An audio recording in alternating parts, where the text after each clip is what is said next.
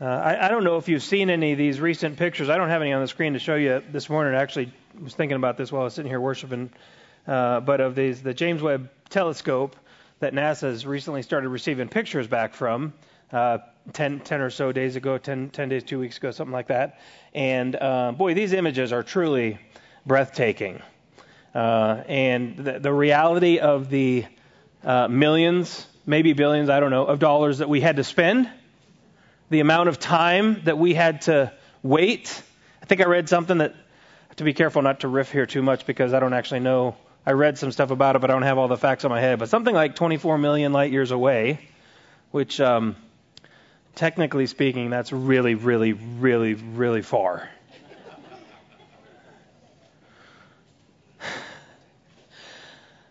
The computing power necessary to receive these images back and the work required to put them on a website for us peons to be able to view on our computers.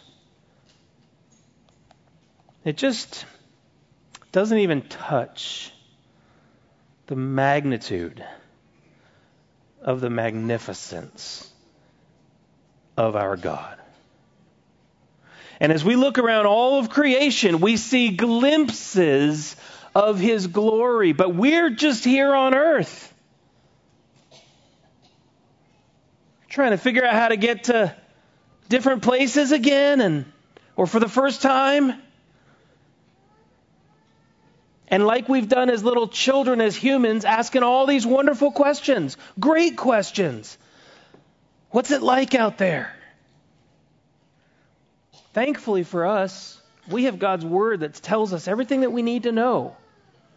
God's Word takes us from this broad, what we call general revelation. General means exactly that. It's very general, very broad, without a whole lot of specifics, other than we know that God's eternal and He's divine, that He's God. From creation, instinctively woven into the fabric of who we are, we know this of God. And in the Bible, God has given us everything that we need, not everything that there is to know about Him, but everything that we need to know to come into a purposeful, eternal relationship with God the Father through Jesus. And everything that we need to know, sort of categorically speaking, to worship Him, to live a life of godliness in our lives. Is there more to know that helps us in certain areas? Sure, but everything we need to know is scripturally right here in this book we hold in our hands or hold on our phones, which, by the way, have more computing power than I think what we had when we sent the first man to the moon. In the palm of our hand.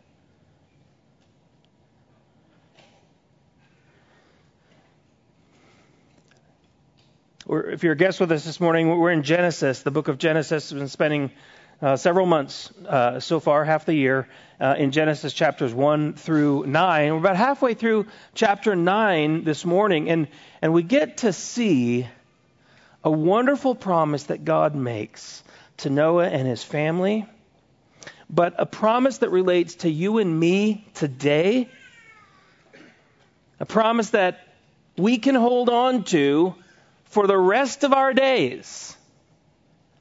Read with me Genesis chapter 9, verses 8 through 17. Then God said to Noah and to his sons with him, "Behold, I establish my covenant with you and your offspring after you, with every living creature that is with you, the birds, the livestock, every beast of the earth with you, as many as came out of the ark.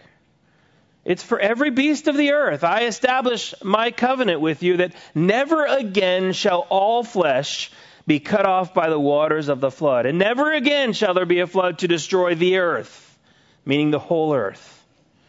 And God said, "This is the sign of the covenant I make between me and you and every living creature that is with you for all future generations."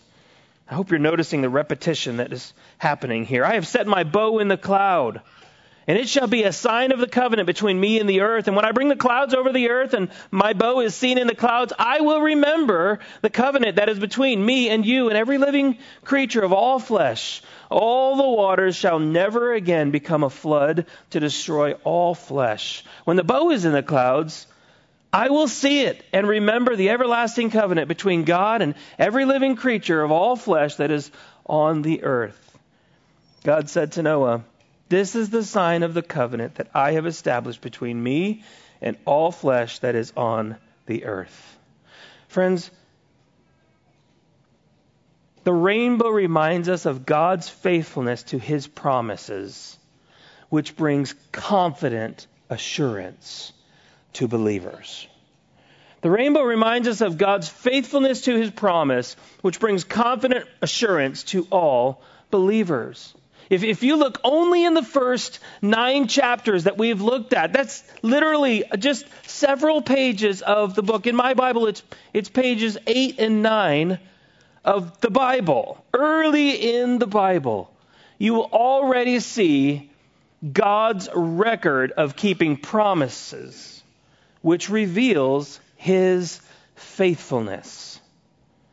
We have already seen God's record of keeping promises, which reveals his faithfulness. God says in this passage that he makes a covenant. A covenant is a binding promise. It's a pledge-defined relationship. Here, God promises never to destroy the whole earth again with the flood. Now, it's important when we think about the promises of God to be sure we understand what God promises and to whom he makes a promise. In other words, throughout the Old Testament, the New Testament, there are promises that are for a particular group of people in a particular situation that apply to those individuals. Now, there are truths about God that we can glean from those promises and the way he deals with those individuals, but every promise in the Bible does not necessarily apply to every Christian thereafter. And that's important to remember because sometimes I've seen people be very, very confused with a promise in the Old Testament, for example, that applied to a particular group of God's people that they take and sort of claim for themselves.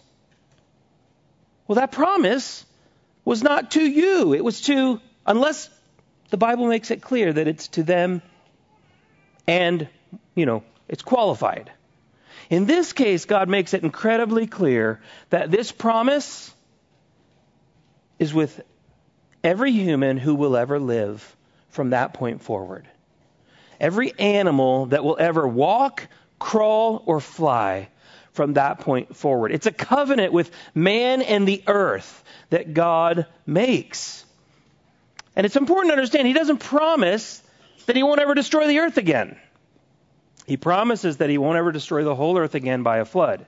He doesn't promise that he'll never send a flood.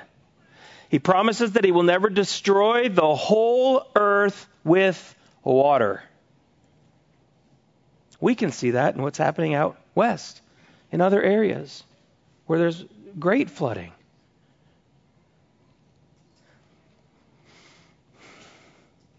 God wasn't apologizing, by the way.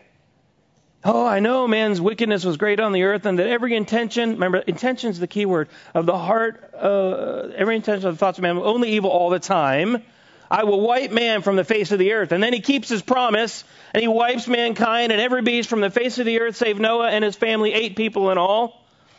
And then afterward, the water recedes. The landscape likely looks very, very different. And now God feels bad. No. That's not the situation. God's not saying, I had to make sure this podium was where I thought it was supposed to be. God's not saying, hey guys, I know that was kind of harsh of me, and I just want you to know I'm not going to do that again. He does say, I want you to know I'm not going to do that again, but there's no apology. And that's important for us to understand because God is holy and righteous, and he does not ever need to apologize for anything that he ever does. God does not need to apologize for anything that he ever allows into our lives. God does not need to apologize for anything that he ever brings into our lives, because God has perfect wisdom that we don't carry, perfect wisdom that we don't have an iota of. So he doesn't need to apologize, but he does bring comfort and blessing through this covenant, through this binding promise.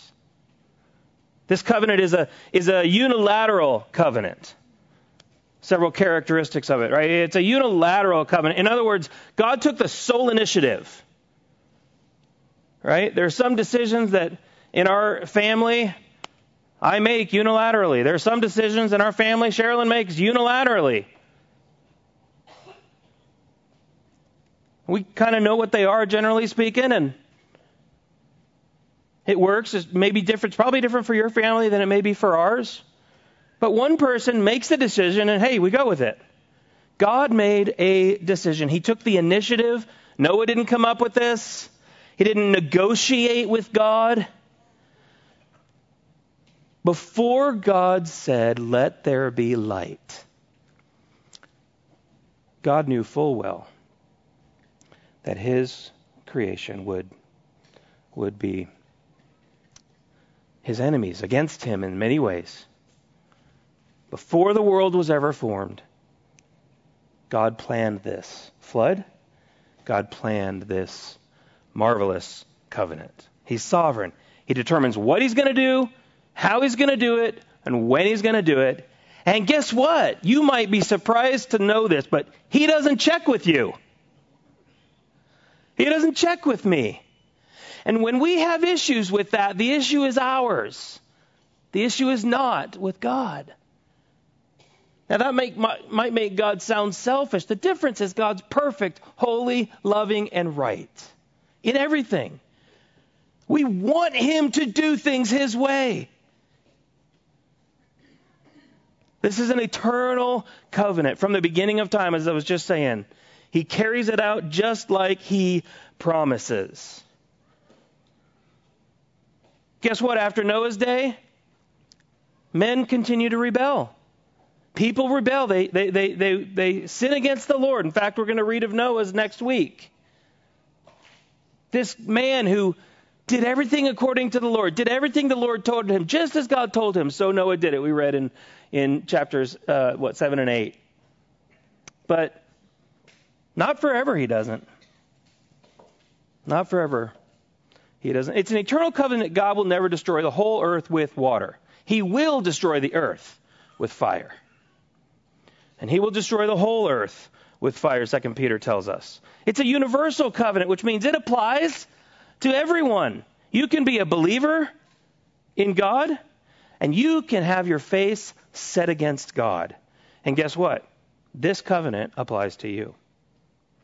If you live on the earth, you will never experience a flood that destroys the whole world again. You never will. It's unconditional. It's unconditional. There are many people who think that the rainbow first appeared at this point, or that the rainbow appeared beforehand, and maybe God is giving new significance to it. In other words, was the rainbow a part of God's creation before the flood, and God just sort of attaches significance to it here? I think the verbiage helps us see differently. When he says, I have set my bow in the cloud, and it will be assigned to you. I put it here for you, Noah, and your family, and your family's family.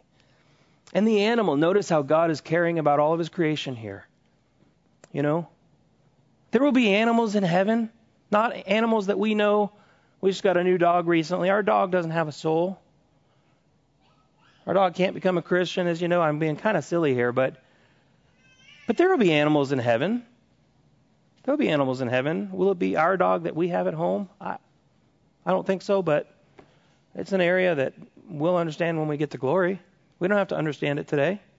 right? God's making a promise, and he's going to keep it, regardless of whether or not Noah and his family keep every promise command that God tells them to. God keeps his word. Why? Because God cannot break his word. It's his character. It's not just part of God. It is, by very definition, it is who God is.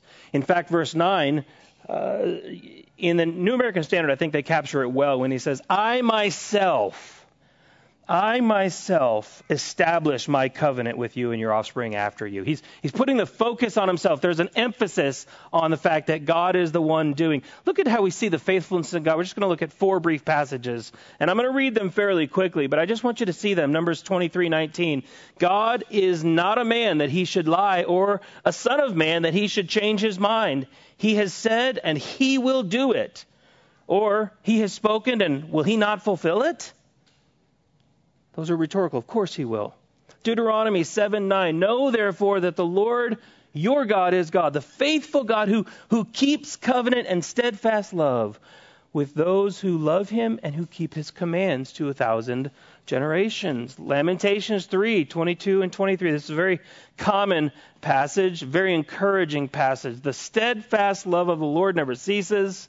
His mercies never come to an end. They're new every morning. Oh, how great is your faithfulness. I added that little expression in the middle there.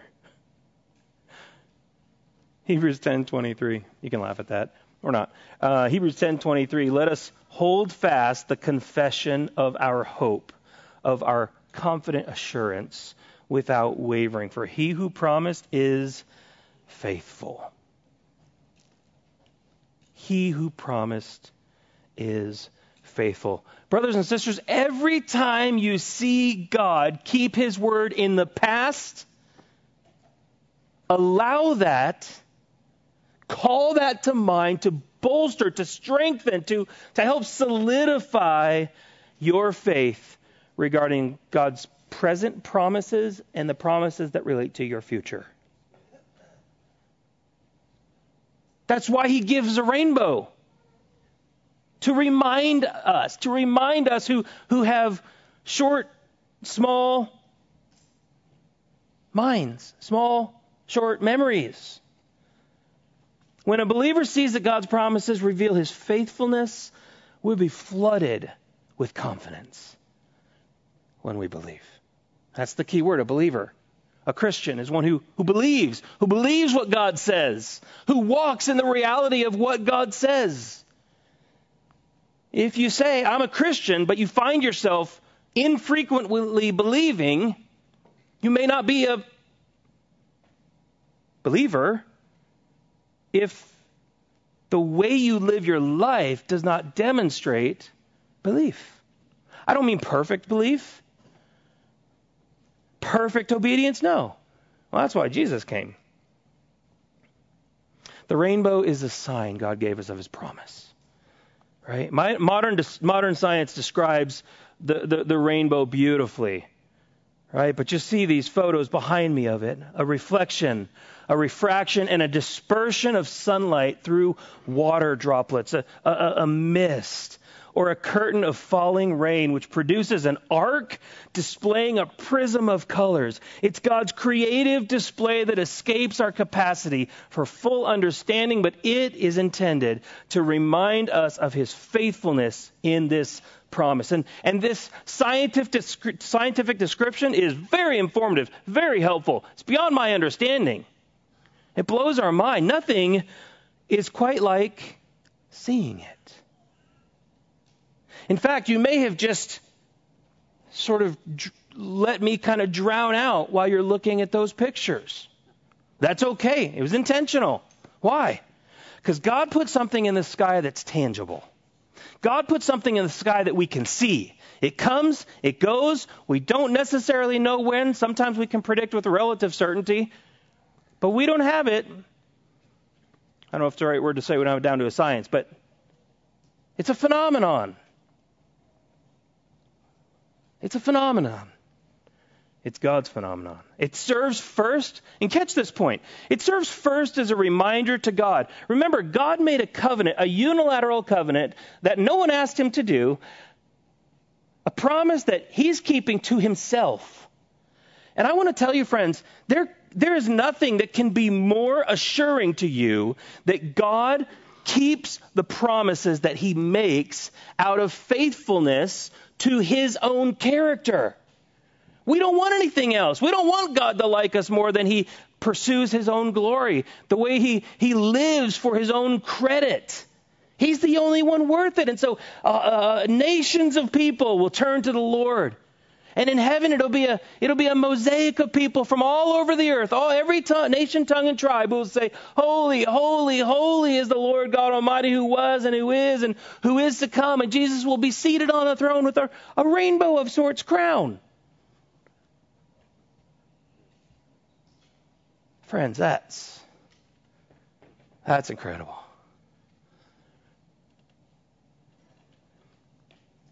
Verses 14 through 17, you see this, that God is the initiator. God is the one doing it all, and it all depends on God. He says, when I bring clouds over the earth and the bow is seen in the clouds, I will remember my covenant. Essentially, he means I will call to mind. God doesn't forget.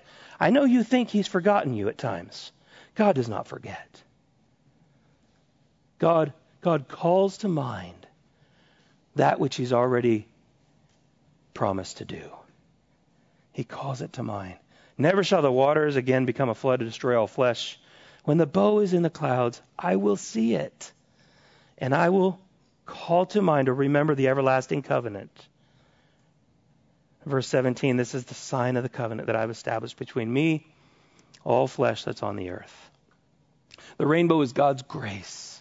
What is grace? Grace is God's undeserved favor. When it says a few chapters ago that Noah found favor with God, that's like saying Noah found undeserved favor, undeserved grace with God.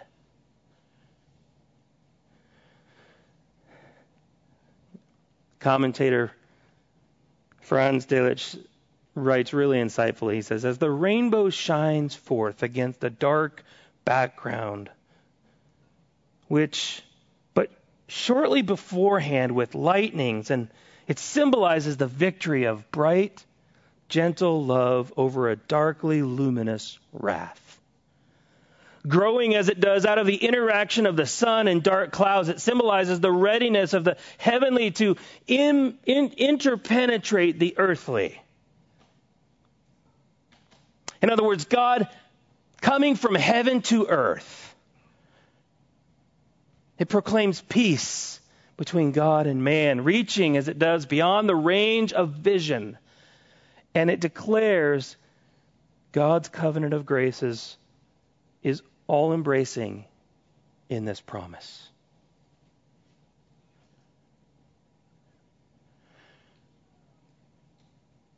It's rare that we drive down the road or we go on a walk and we see a rainbow and we say, oh, look, a rainbow. Most of the time people stop and they take a picture, which our cameras, our cell phones don't always capture super well. Or they try to go where they can get the best vantage point. You ever done that? Let's see if it's anywhere near the ground. You want to get where you can see where it almost touches the ground. Only in rare instances. I think that's happened once in my life where you've been where you can see at least what you perceive as that bow touching the ground. It never quite does. And often it reaches high into the heavens. Sometimes we get to see it all. Sometimes we get to see two.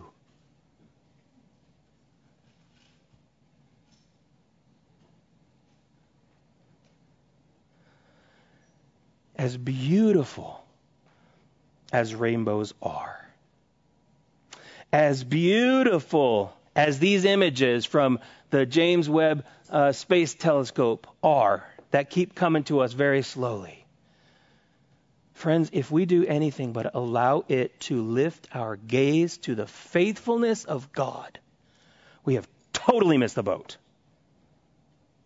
Totally missed the boat. Have you ever taken a work that someone else has created and they've worked really hard on? It may not be in a display anywhere. It's in a display in your home.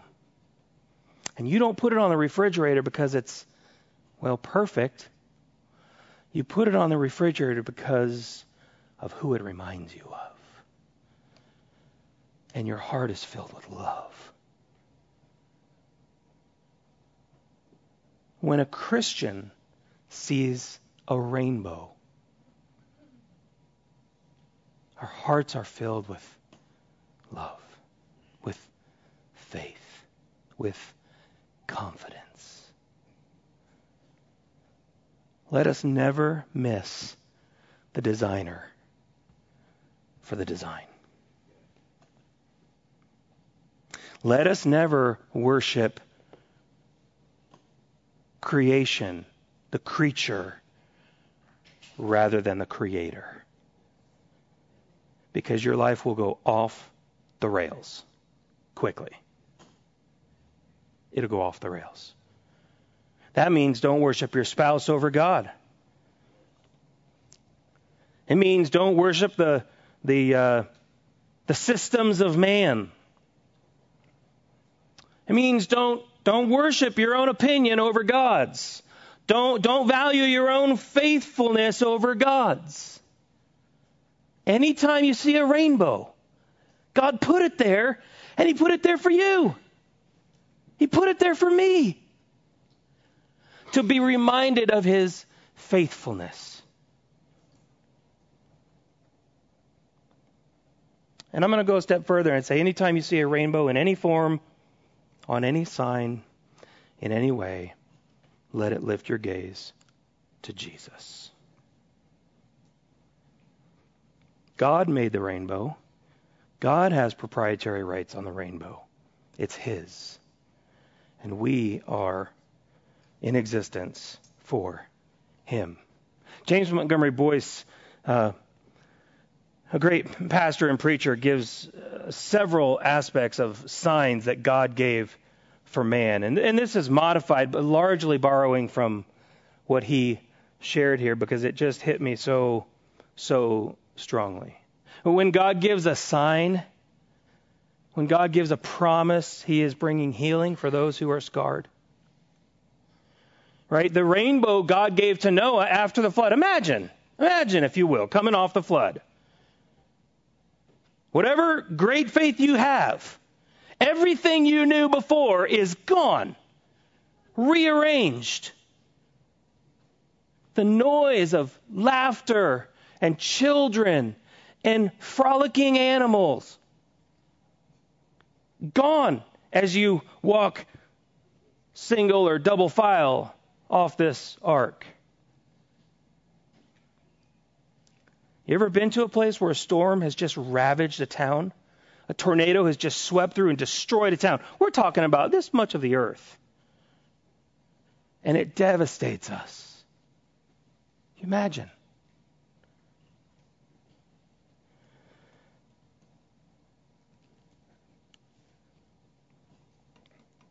We're wounded by things in life that we see. We're wounded by things in life that we experience or that others experience, and out of care and love for them, we're affected by that. You ought to be affected by that. It changes us in some ways.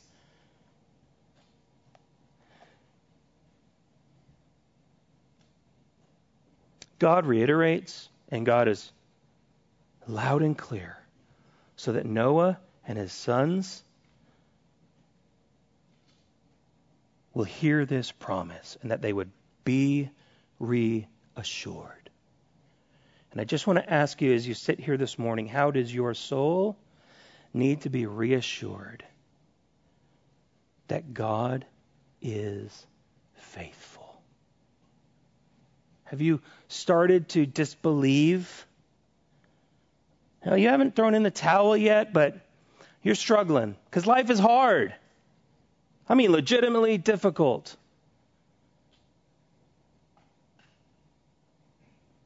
A shooting at Makokata Caves just 2 days ago.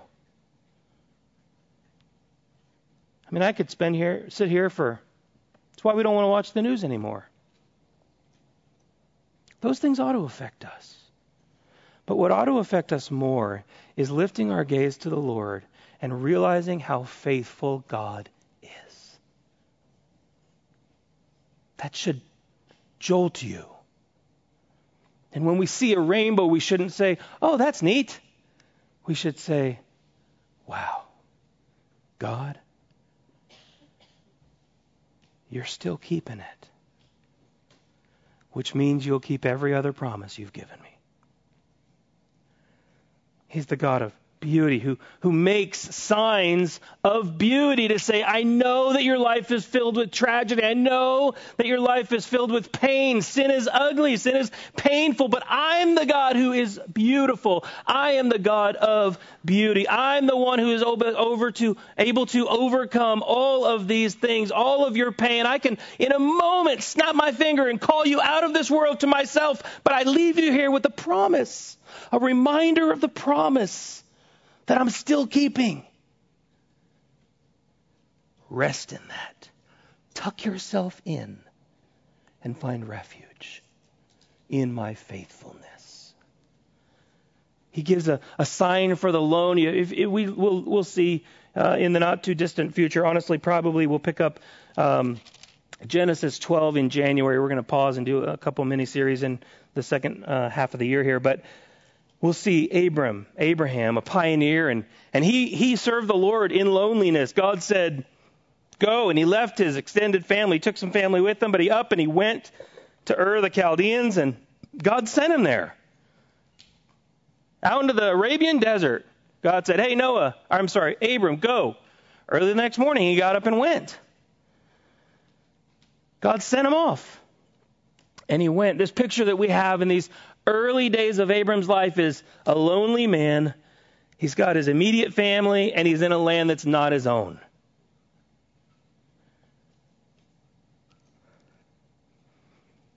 And God takes Abram outside his tent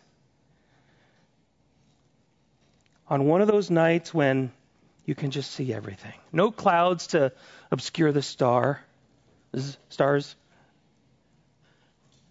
No light from all the city lights that makes it, just there's general light up there. I can see the few of the brightest stars popping through. He takes him out, crystal clear night, and he says, look.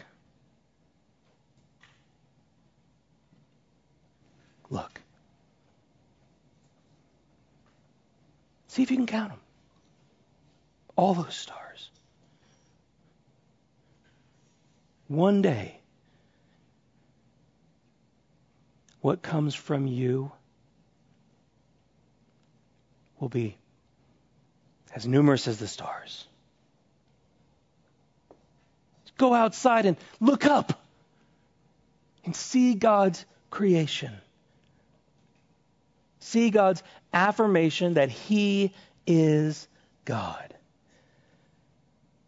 And you, friend, are not alone.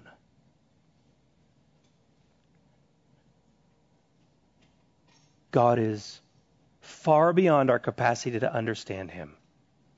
And yet, He is near.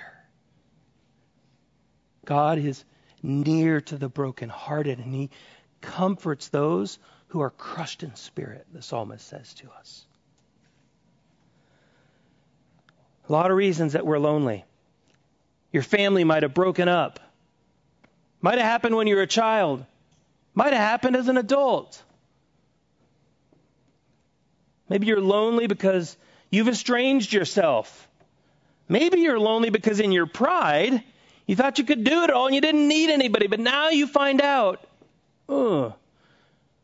this going it alone thing is not all it's cracked up to be. And God says, I'm near. Noah, probably with an ark up on the mountain. I don't know how far he was away from the ark at this point. God says, look, I made this for you. I know you need it. I know you will need it. Your great-grandchildren will need it. I love you. I made this for you. It's a bridge for a fugitive. Jacob, who was Abram's son. Jacob, he was sort of he was a mama's boy, but he was a mama's boy who sometimes mama's boys can be, right? They just want to get what they want because they're used to getting all they want from mom. But he would not put cheating others beyond him to get what he wanted. And so that's what he did. He was crafty and he was kind of a scoundrel. I mean, if you read, Cheryl and I went on vacation with the kids, several months ago. And we listened through, I knew I was going to be preaching on Genesis. And so we listened through the whole book. It took about, I think, 4.5 hours. What did I say? Oh, I thought you were whispering something to me. Sometimes she sends me cues. We were listening to Genesis, and so it took us a little while to get through it. And the more we go, sometimes we'll read the Bible slowly, which can be really good. But sometimes when you just sort of like read quickly through it, you just get the whole landscape, you know. And we were driving, and I just said, how can you not believe that God is sovereignly ordaining all of this? This guy is a rascal. I mean, he's a deadbeat. He is just after his own good, and he doesn't care who gets in his way to get it. And somehow God says, you're my chosen instrument through which I'm going to carry out my plan. What? Why him?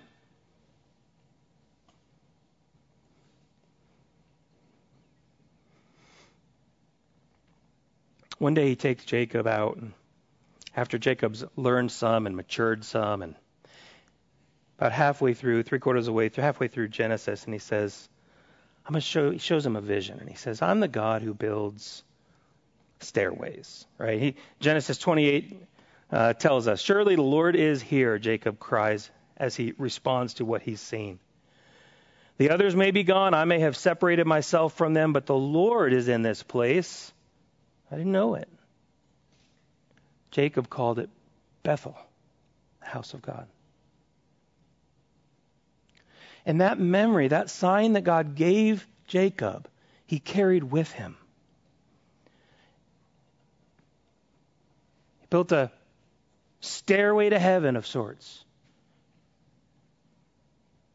And God says, I'm the God who builds stairways. I'm the God that brings you back to me. I'm the God that makes right what you've done wrong in ways that you'll never understand. And the greatest stairway ever built was the one where Jesus came down, leaving his heavenly throne to be man.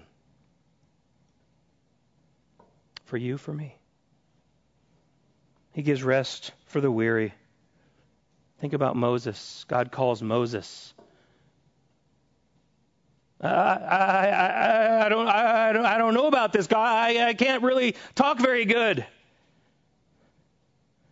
So I'll take care of that. You just follow me. Oh, okay.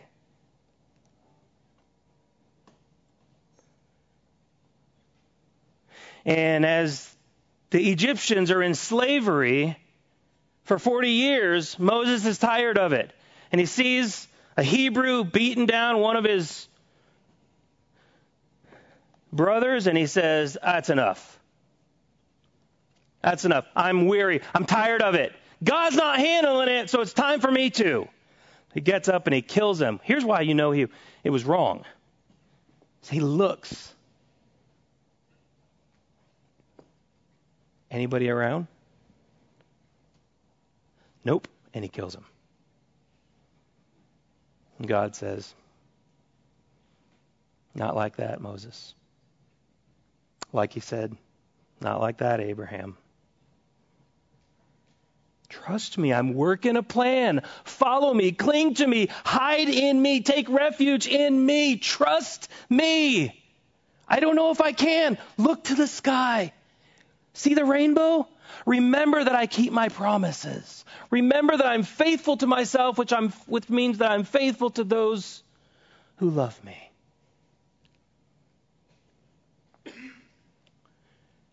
So God disciplines Moses and the Israelites, and he says, all right, we're going to go on a walk for a while. It's going to be dusty. 40 years in the wilderness. Until all of a sudden, Moses meets God in a burning bush. A sign. Something supernatural that only God brings to connect with mankind, bridging heaven and earth to say, I am God. Take off your sandals. You're standing on holy ground.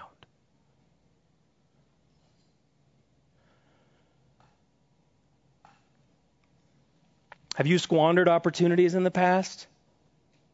Oh, goodness, I know I have. God says, that doesn't disqualify you from working to build my kingdom. Remember who's doing the work here. God.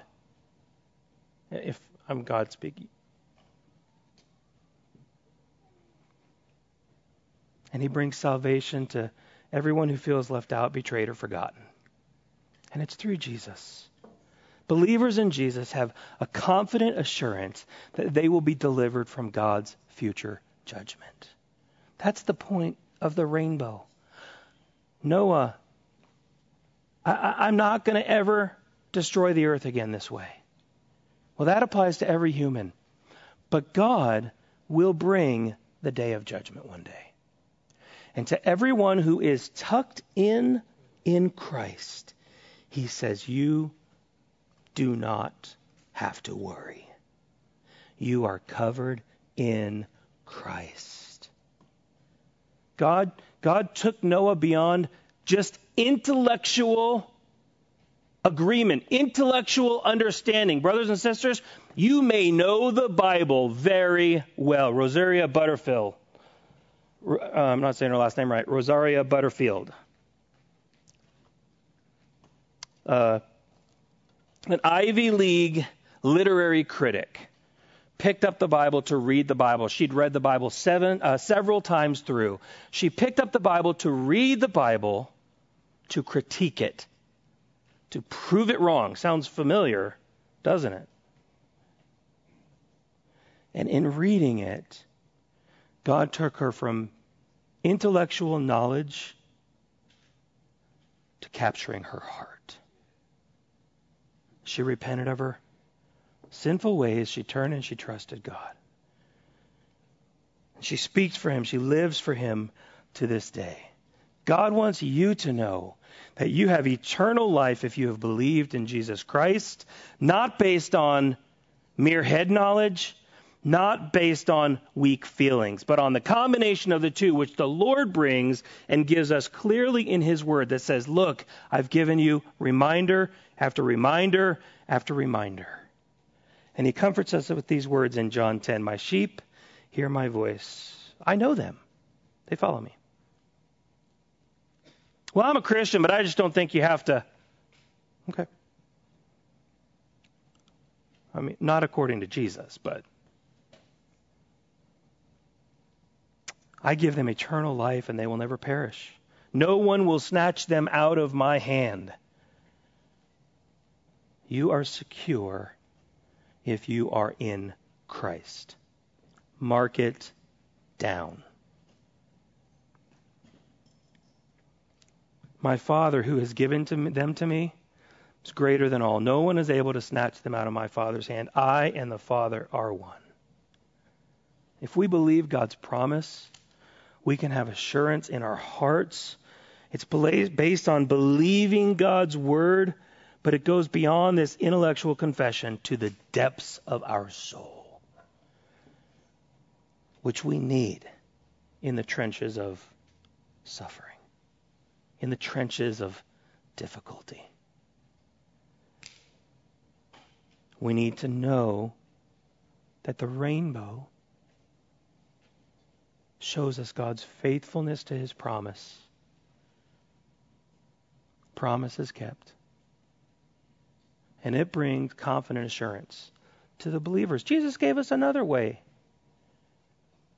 When he ate his last meal with the disciples, he said, this is my body, which is broken for you. This is my blood, which is poured out for you. Do this. Why? In remembrance. We don't just say, oh, a snack.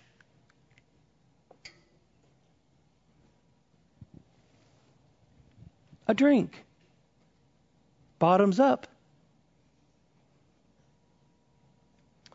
Thank you, God, for shedding your blood for a wretch like Matthew Evan Magee. I am unfaithful, but you are not. Help me to trust you.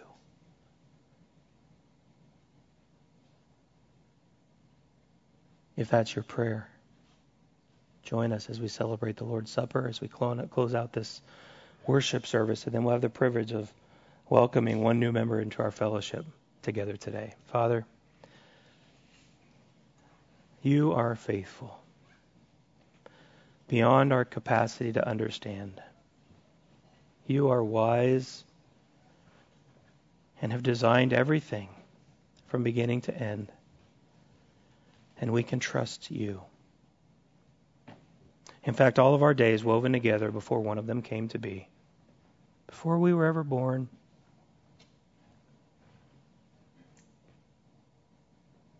Paul tells us in Ephesians, Lord, that you created us for good works which we should walk in. Well, that only happens as we trust you. And even that we do so imperfectly. But you sustain us, you hold us by your righteous right hand. And we praise you for that.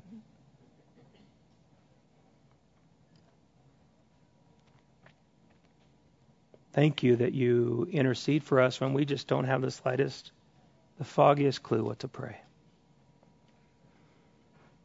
In the background of darkness in our life, your bow stands out as a reminder that you've not forgotten. Because you can't. You won't.